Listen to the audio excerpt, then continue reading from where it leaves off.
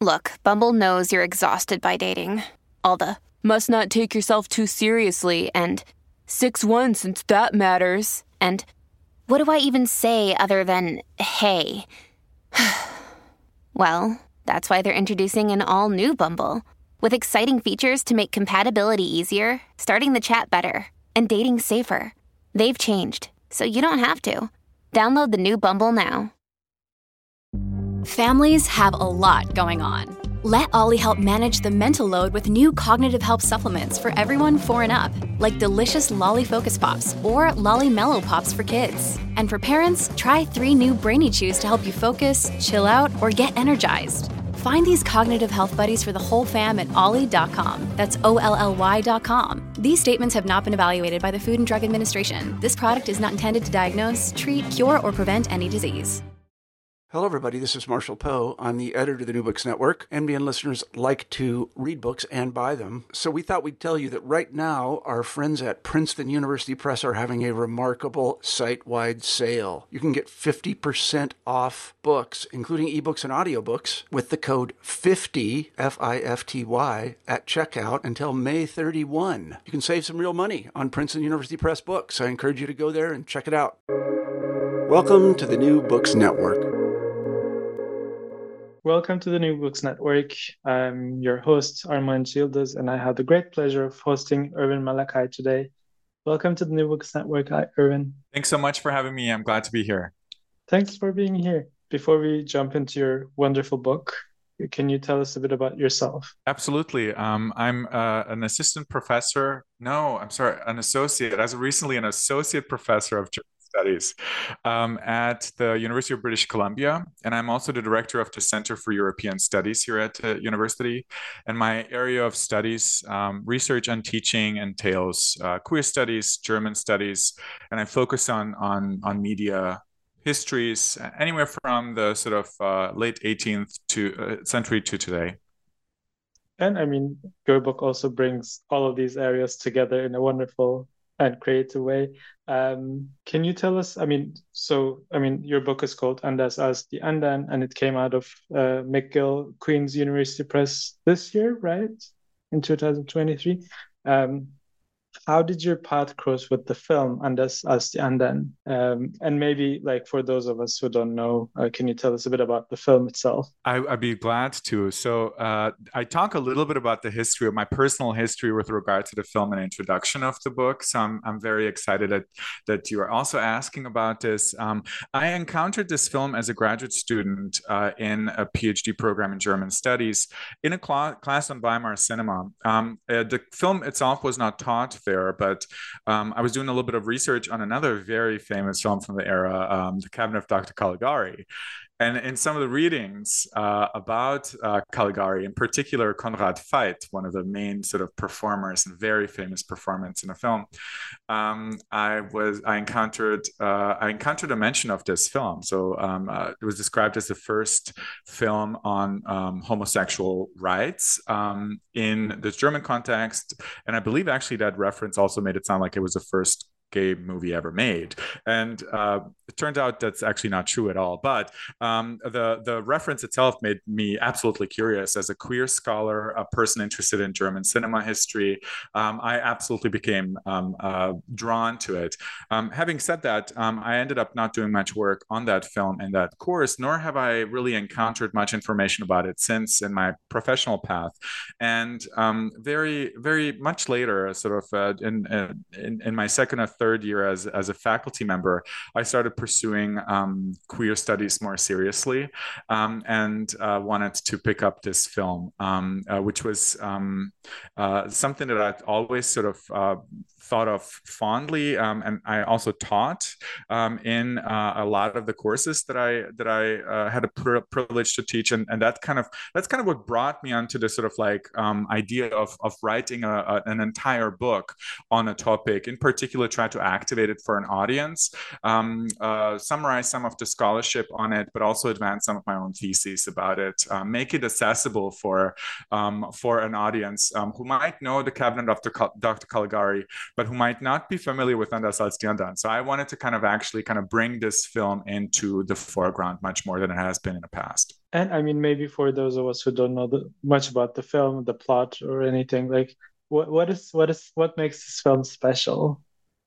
So the film itself was conceived as there are two sort of like underlying bigger projects for the film. On the one hand, it was conceived as a pop culture melodrama. It was made for the masses, but at the same time, it was informed by the work and an advocacy of the very famous sexologist Magnus Hirschfeld, who is listed as a co-conspirator behind the project alongside the director Richard Oswald. And so one of the things that Hirschfeld wanted to accomplish is popularize some of his theses and some of his work in seeking to abolish paragraph 175 of the German Penal Code, which criminalized male homosexuality. So there was a decided interest in a political mission that this film advanced, and it was in the service of kind of like trying to take down this legal code that variously suppressed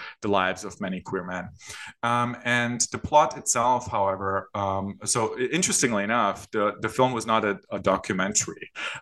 Very early on, some of the people who were making similar films, such as this, the so-called Aufklärungsfilme or enlightenment films or social hygiene films, which are a device to kind of like advance a particular kind of social mission or social reform and bring about social reform, realized that documentary formats were too boring and they were not necessarily interesting for the masses. And so they were like, oh, well, how can we advance film in this sort of social reform way if it's so boring for the masses? And so they're like, oh, just wrap it in a melodramatic plot line and everyone will want to watch the movie.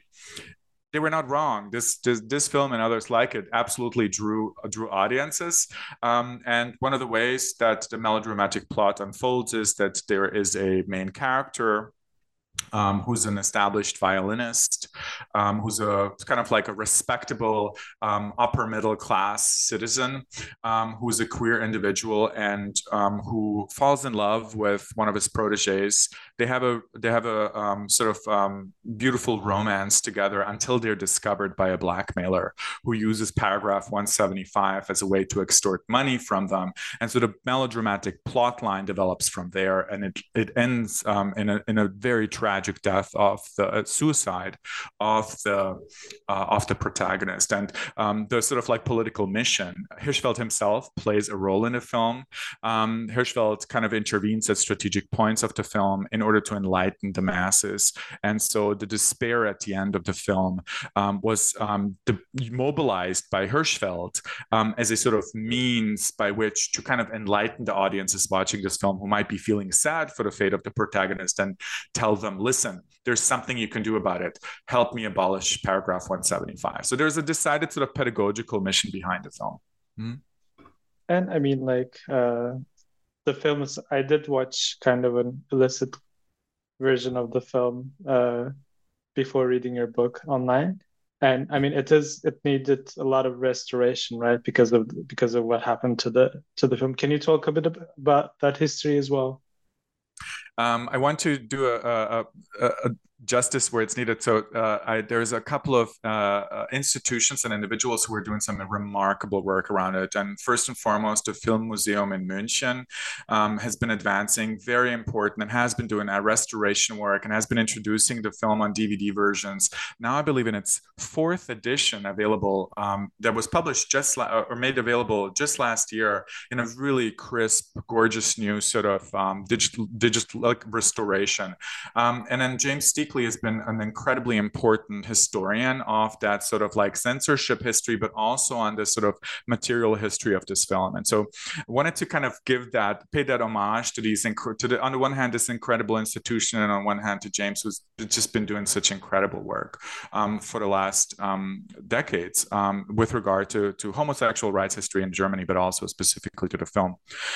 With regard to the history of the print itself. So the film itself itself was made at a time of relative relaxation of censorship in the German context. And so it was actually introduced on the market at a time when censorship had been abolished. Like one of the promises of the new constitution during the Weimar Republic was that it forbade censorship. And a lot of the cultural practitioners who previously experienced suppression in various ways, especially under imperial and monarchical sort of discourses, were able to do things that they were not able to do before. It did not last long, however. So basically, by 1920, you have the reintroduction of the first censorship clause, and in no small part because of cinema. And so the cinema becomes the sort of first attempt to, and actually a realized attempt to introduce censorship into the public. And so Anders als die Andern was one of the films that was absolutely banned for public screenings. It was only authorized to be screened for professionals, which radically reduced its audience. Up until later in the 1920s, when Hirschfeld and Oswald came together again, in particular Hirschfeld, who wanted to repurpose some of the material for another project of his, cuts up the film, makes it into an episode alongside others on sexual practices in the 1920s.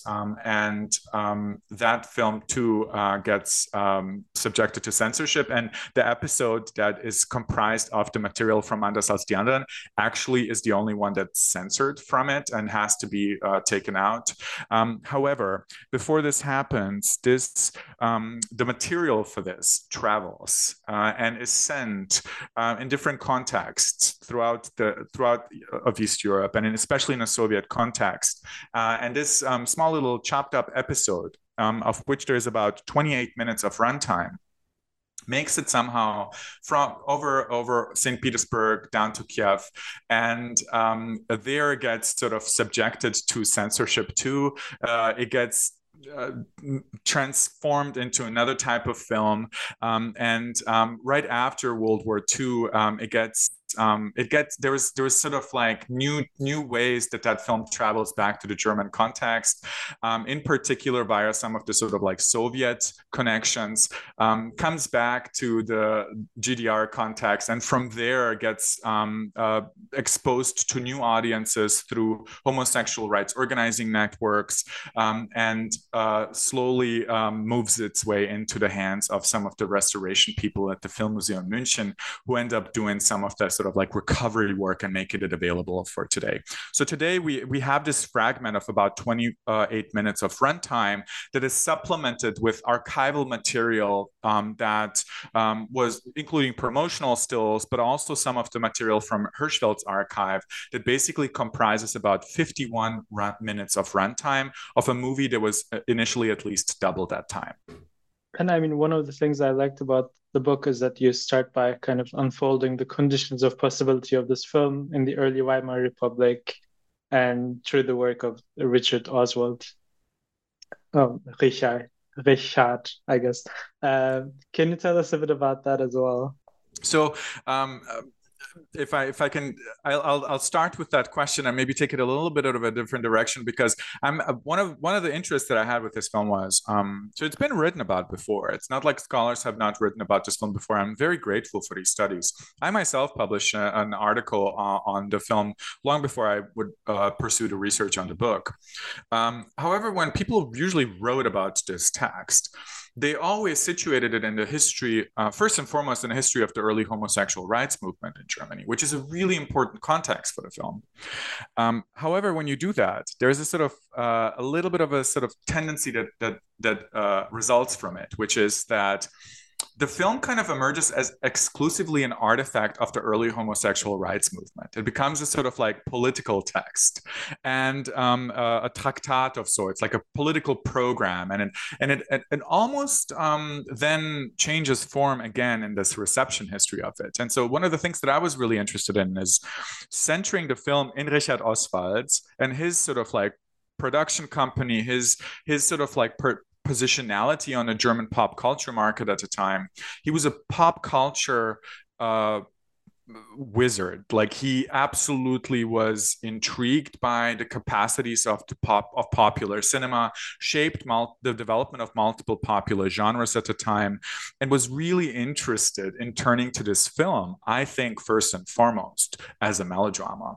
And so one of the things that I was trying to do in sort of like turning to Richard Oswald, centering this film as a melodrama first and foremost, is not to negate the context of the early homosexual rights movement, which is an absolutely important context for it, but also kind of hold space, a substantial amount of space, for the fact that most people who went to see this movie did not go to see it because it was part of the early homosexual rights movement, but because it was a melodrama with an extremely appealing storyline, and because it was on a scandalous topic matter. So people actually went to see this movie for that, not necessarily for the homosexual rights activism that underpins it, although that's an incredibly important component of it. And I mean, the genre of melodrama itself does important work for your argument in the book. Can you tell us a bit about that as well? Absolutely. Thank you so much. So one of the things that I hope I didn't do with the book is sort of critique a little too much the potentials that Hirschfeld saw in cinema for the dissemination of his activist and scholarly work with regard to homosexual rights advocacy.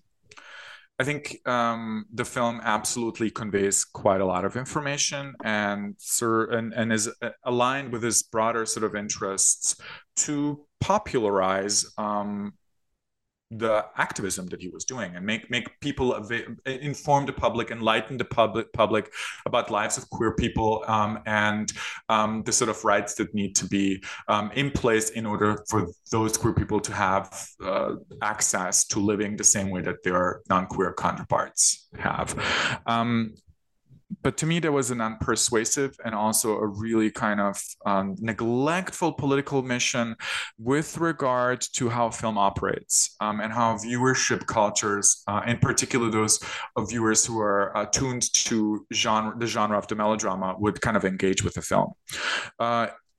And one of the ways that I was trying to sort of interact with Hirschfeld is to, of course, hold on to the context, and then gently move away from it and step a little bit into the direction of early film theory, and scholarship on melodrama and its sort of like audiences effect, and the effect it has on audiences, by way to articulate a potentially different kind of political potentiality for the film that lies in the mournful imagery that the film presents viewers.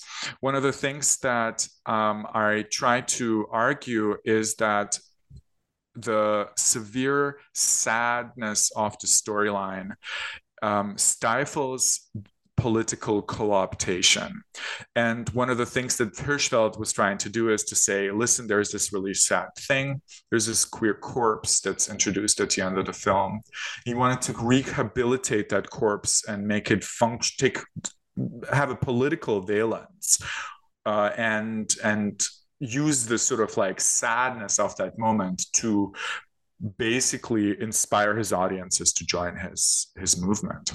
As admirable as that is, I think that sort of makes an assumption about the capacities of viewers, in particular with regard to sad imagery. And one of the things that I'm trying to do in the film is to basically sit with this sadness, in particular this sort of mournfulness that the film introduces, and retrace the mournfulness on the basis of a sort of over a 100-year reception history of the film, where viewers absolutely articulated their sort of severe depressive relationship with regard to the subject matter that stands in contradiction to the political potentialities that Hirschfeld wanted to make available for the film. But this isn't to say that there isn't a politic in that. It's just that politic might require a little bit of a different articulation, and one of the ways that I try to activate that is through film theory, in particular through discourses on mourning and what mourning can actually bring about. So for me, the sort of sadness of the film facilitates an intergenerational, cross-cultural, transhistoric mourning, and brings about an awareness of the long struggle that attends queer life, that helps us maybe move in a little bit of a more honest direction with regard to our own relationship to queer progress in our moment today. So for me, that sort of potentiality for politics is absolutely in this film. It takes on a little bit of a different valence with regard to maybe the way that Hirschfeld would have liked it to see unfold. And I guess that also kind of stems from the tension between a melodrama and a Aufklärungsfilm, or like social hygiene film, like the way I mean, I guess like this, the tension between the aesthetics of the film versus the kind of didactics of it. And you also, I mean, to kind of talk about how the film kind of does what it does in terms of engaging the audiences with these sad feelings, as you say. You also talk about like embodiment in gesture and kind of the cinematic intimacy. Can you tell us a bit about that as well? I would love to. I think this is an incredibly important component of it. It is true that the film presents what Richard Dyer in his work kind of would call, there are two components to it. There's a sad love story, and then there's a lecture. And that lecture is Hirschfeld's sort of didacticism. And there's literally like Hirschfeld plays a character, a sort of like sexologist, a physician who kind of enlightens an audience about the sort of intricacies of queer life. But the love story and the sort of melodramatic dimension of it takes up quite a lot of space of this film. And that space is replete with a very kind of gentle unfolding of a main character's sort of relationship to queer life that starts out with initially a sort of very mournful moment whereby the character reads newspaper announcements about suicides of very established, respectable gays, as they say. Sorry, they were not in the newspaper articles. They were not mentioned as gays, but like very respectable figures, right? And there is a sort of moment of realization of this character kind of putting one and one together. So like the newspapers, like, oh, we don't. One of the articles is like, oh, we don't know why somebody with this stature would want to take his own life. And Körner, the protagonist, the violinist, the main character of the film, puts one and one together, and he's absolutely sees the connection. So there's a sort of like announcement of this like really sad storyline already in the opening, but very quickly we transition into this kind of happy relationship that he enters with one of his proteges.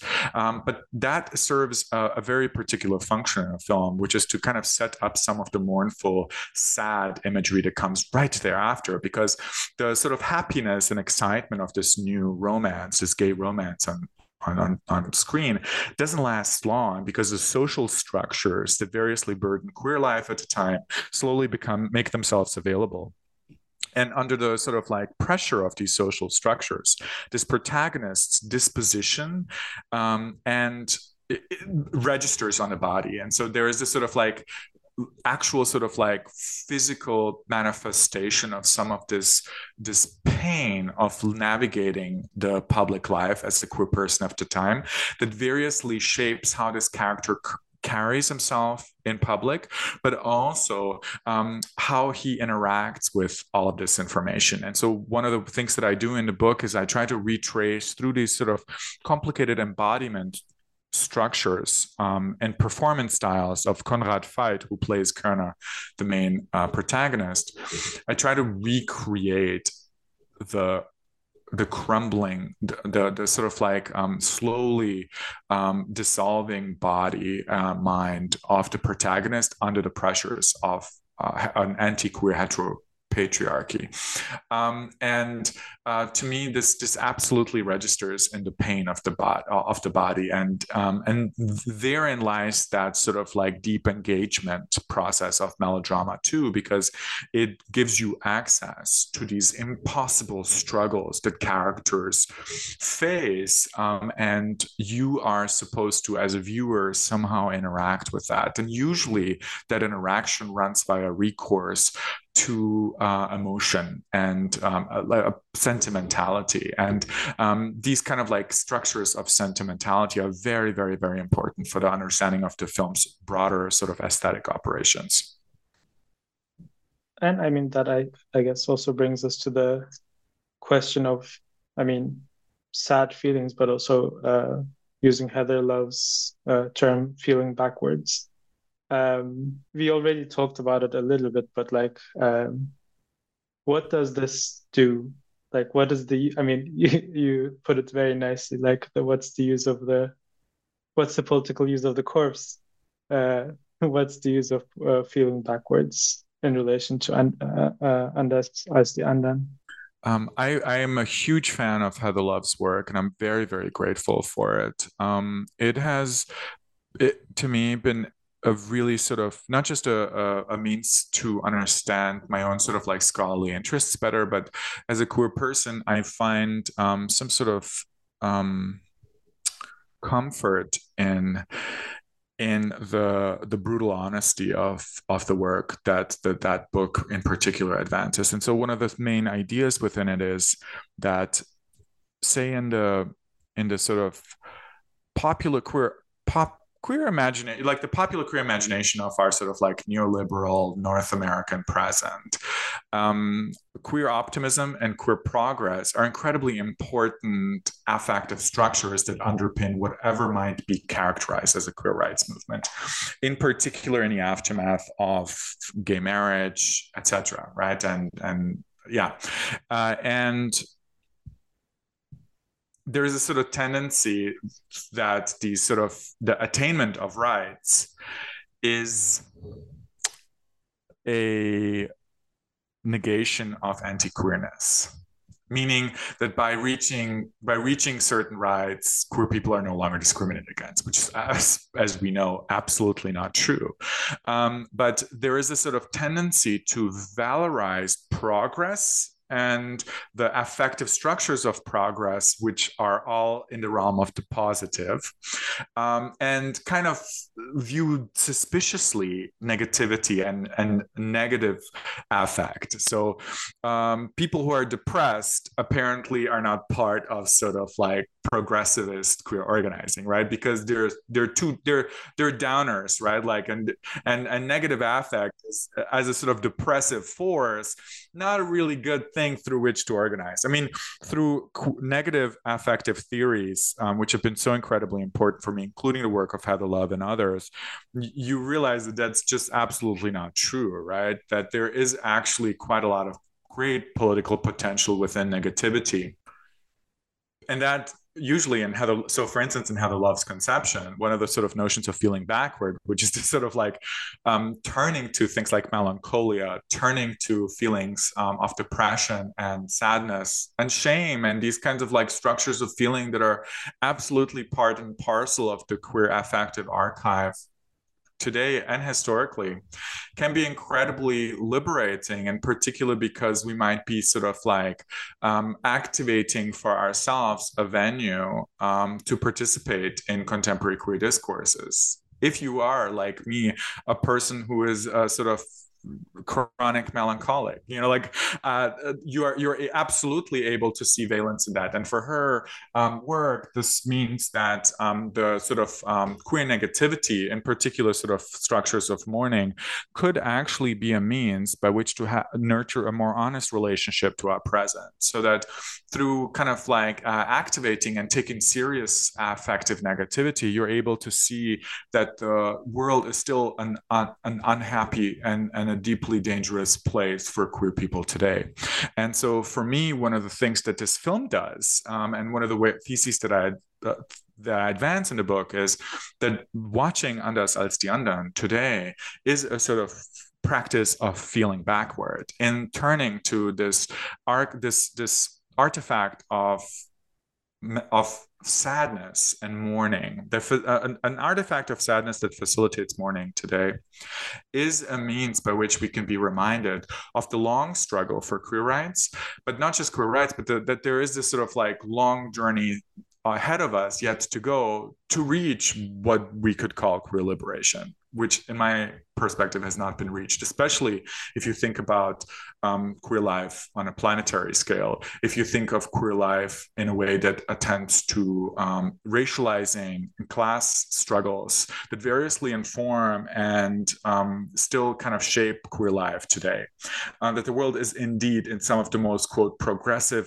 end quote, spaces, still a dangerous world for some queer people. And so I feel like watching Anders als die Andern actually reminds us of that in our most delusional moments of optimism. These sad movies are precisely serving that political function for us as a reminder to keep that struggle strong. I mean, let's, I guess, end on this powerful note. But before we end, I'm also curious what you're working on right now. What's the next project? Oh, thank you so much. I'm working on a couple of projects. I'm positioning myself as a queer studies person with interests in media studies, but there's a personal project and then there's an academic project. And I mean, to me, those are always both, but in a neoliberal academic landscape, you almost sometimes need these markers.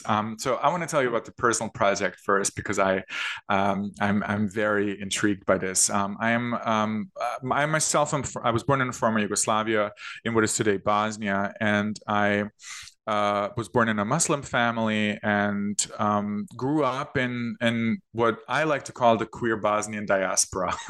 But what that queer Bosnian diaspora is not necessarily like, there are no handbooks for that. There's no guides for that. There's no like how to, Google it, you'll find very little information about it, right? And this isn't to say it doesn't exist, right? It's just that the cultural practices of it have been such in this complicated world whereby on the one hand, the queer Bosnian diaspora practitioners, if you want to call them, use methods that are not interested in the archive as we valorize it in a sort of academic context.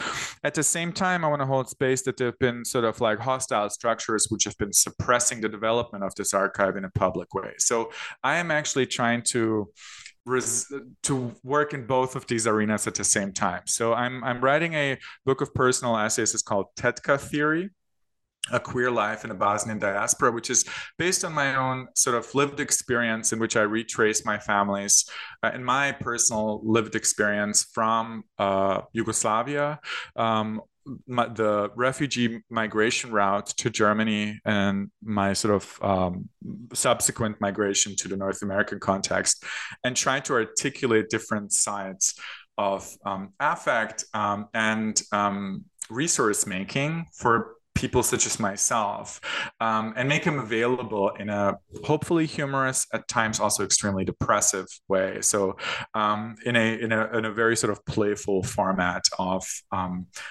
whereby each chapter kind of takes on the form of like sitting down over a cup of coffee and cigarettes with your aunties and chatting about some of the things that are going on in your life. So that's one project. I'm very, very excited about that. And I was very curious to note that a bunch of sort of scholarly and other organizations were willing to fund it. To be quite honest, I was very surprised by that.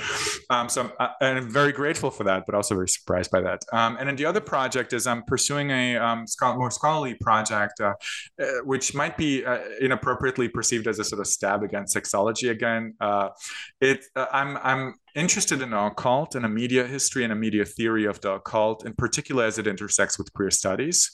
The usual sort of like Foucauldian inspired sort of narrative of the history of sexuality is, the homosexual, the idea of the homosexual was born in a clinic, or there's that sort of like famous like notion that variously gets to be, I think, still very much staged and informed. A lot of the scholarship on the history of sexology absolutely centers that, the birth of the homosexual. They're like, before Magnus Hirschfeld, no one knew how to call, like, no, there were no queer people or something like that. You know what I mean? Like these sort of like impulses. I don't think those scholars would actively ever say something like that, but like there is this sort of like move to kind of like allocate to sexology a really kind of prominent place place in a history of sexuality. And by turning to the occult, I'm trying to showcase that there were absolutely much more different and much more complicated and much more diffuse and democratic means by which people were making knowledge about queerness and their queer lives through things like tarot card readings, coffee ground culture, esoteric practices, which were ironically not esoteric, in the sense of that we're not just reserved for select few people, but they were actually available to many, many, many people. If you didn't have education and resources to read das Jahrbuch für sexuelle Zwischenstufen, you most certainly had enough money to go get your tarot cards read. So I'm trying to kind of shift the focus away a little bit, but also just make available this extremely complicated world of knowledge making that lies within these structures of what I think commonly we would call the occult, but they're much more complicated than that. So that's my new sort of bigger project, a big book project on a media theory and of the occult, a queer media theory of the occult. I mean, as a tarot reader and I work also on German spirituality at the moment. I really, really look forward to reading this next book as well. Thank you so much, Ervin, for joining us today. Thanks so much. I appreciate you. It was a pleasure.